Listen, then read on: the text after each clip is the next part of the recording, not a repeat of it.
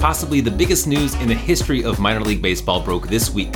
We'll talk to the guy who broke it in a moment. It's Friday, March 31st. I'm Senior Writer Owen Poindexter, and this is Front Office Sports Today.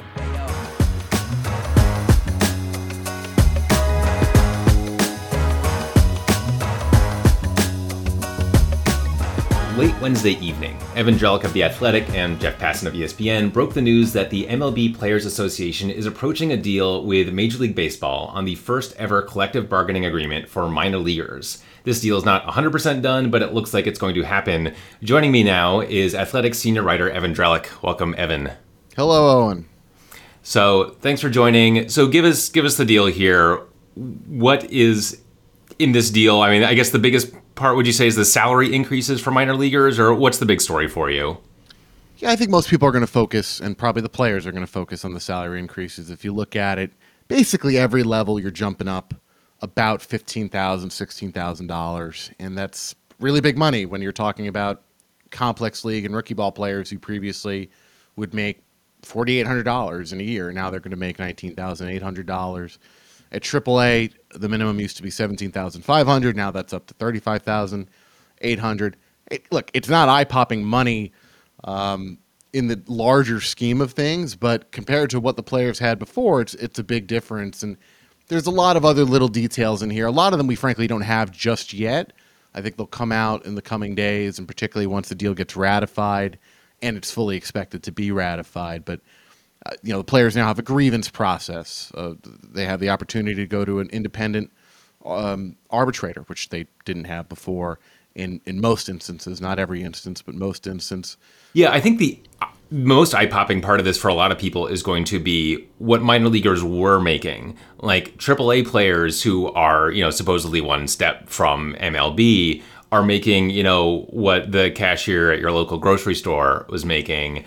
And often with fewer benefits. MLB has reluctantly started adding benefits for minor leaguers, but it's really, I think, the MLB players and the Players Association really putting their weight behind minor leaguers that started this whole process, because they weren't really doing that either for a long time.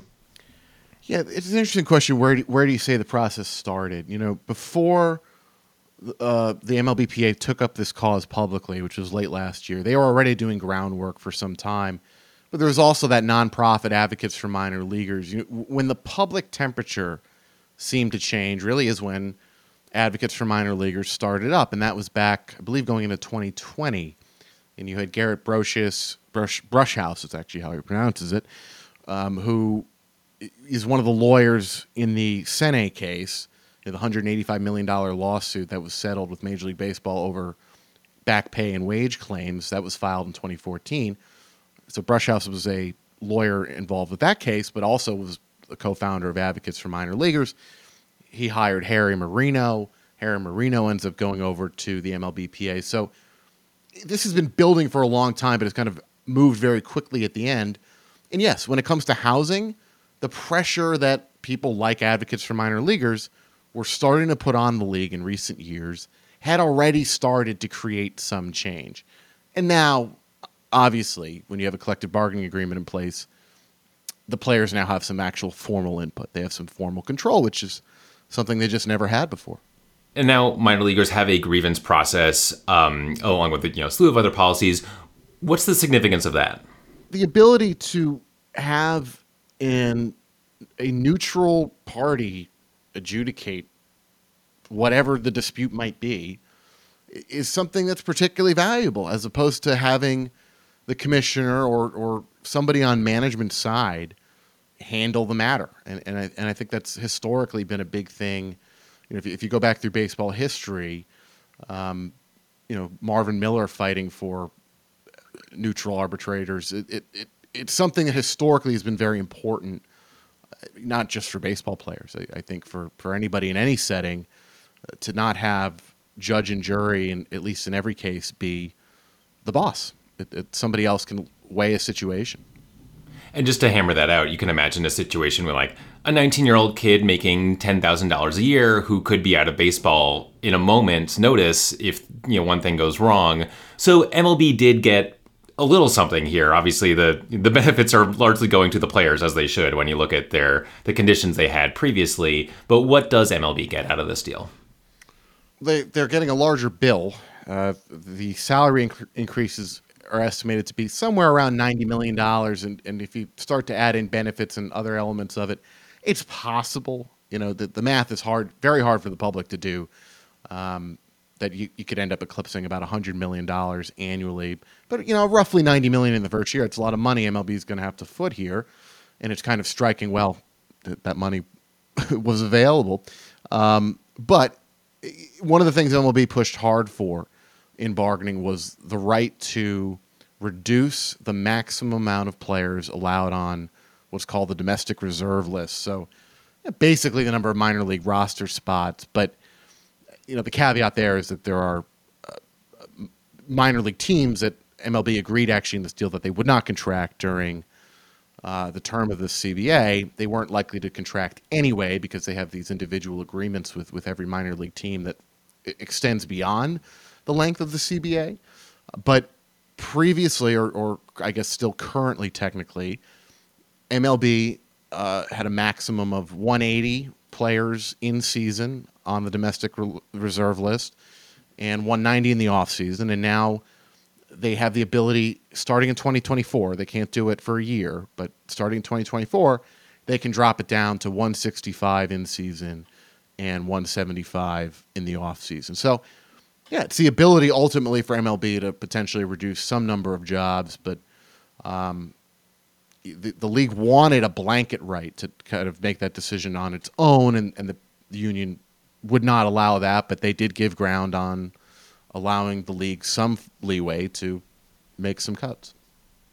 And I also think the clause about not contracting teams, even though it's very unlikely that it would have happened over the course of this 5-year deal, it's significant because now for the next deal, if MLB is thinking of contracting teams, and they did contract 40 a couple years ago, from 160 to 120, now they would have to take that language out, which would probably be a very heavy lift, and they'd probably have to give quite a lot. And, the MLBPA could probably just dig in their heels on that. And just to zoom out here from all the details, it feels like this deal moves us from a mindset of there's a whole bunch of you minor leaguers. Some of you are going to rise to the top and make millions of dollars. The rest of you, it's a very sink or swim situation, and most of you are going to sink and, be whatever, 24 years old and having not made very much money, and, good luck. To, you're our employees. We're going to pay you enough to at least live. We're going to give you housing. We're going to give you food. Hopefully this will, help things like the diversity of the league to have to take care of minor leaguers and make it so they don't have to foot their own bill for so much of this. It's hugely significant. Yeah, I think it is still very much ultimately sink or swim, but you use the term, livable. I think that's the idea, is that you put the housing policy together, you put the increase in salaries together. Presumably, hopefully, players are not in kind of absurd binds that they were finding themselves in, right? These sleeping arrangements that they were in. You hear stories about people pooling together money to go buy really basic staple foods at Walmart or whatever, and living off that for a week. It brings, I think, a level of decency and dignity that should have been in place a long time ago. I think most people would look at it that way, and yeah, it's overdue. It's significant. It's overdue. These salaries are still not going to be transformative in the longer scheme of these people's lives, but they will help them keep the players afloat.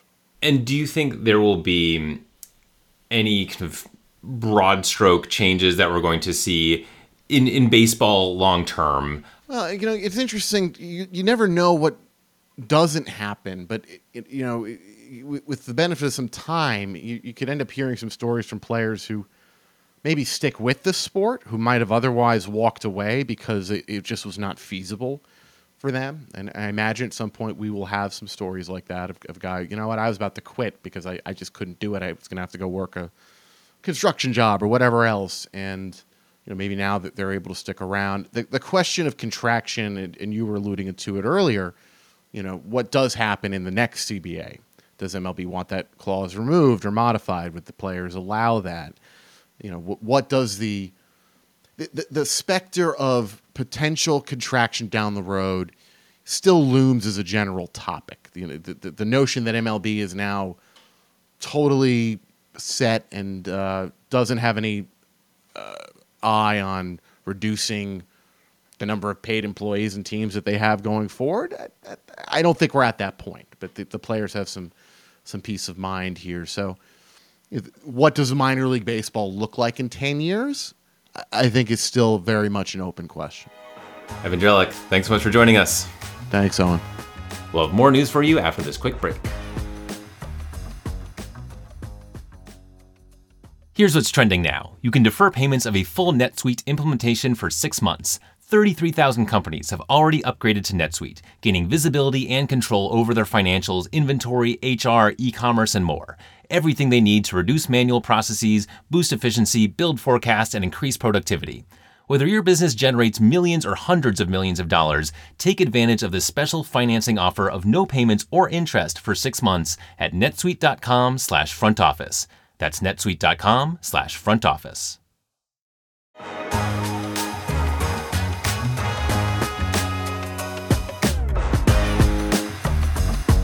Let's see what else is going on out there.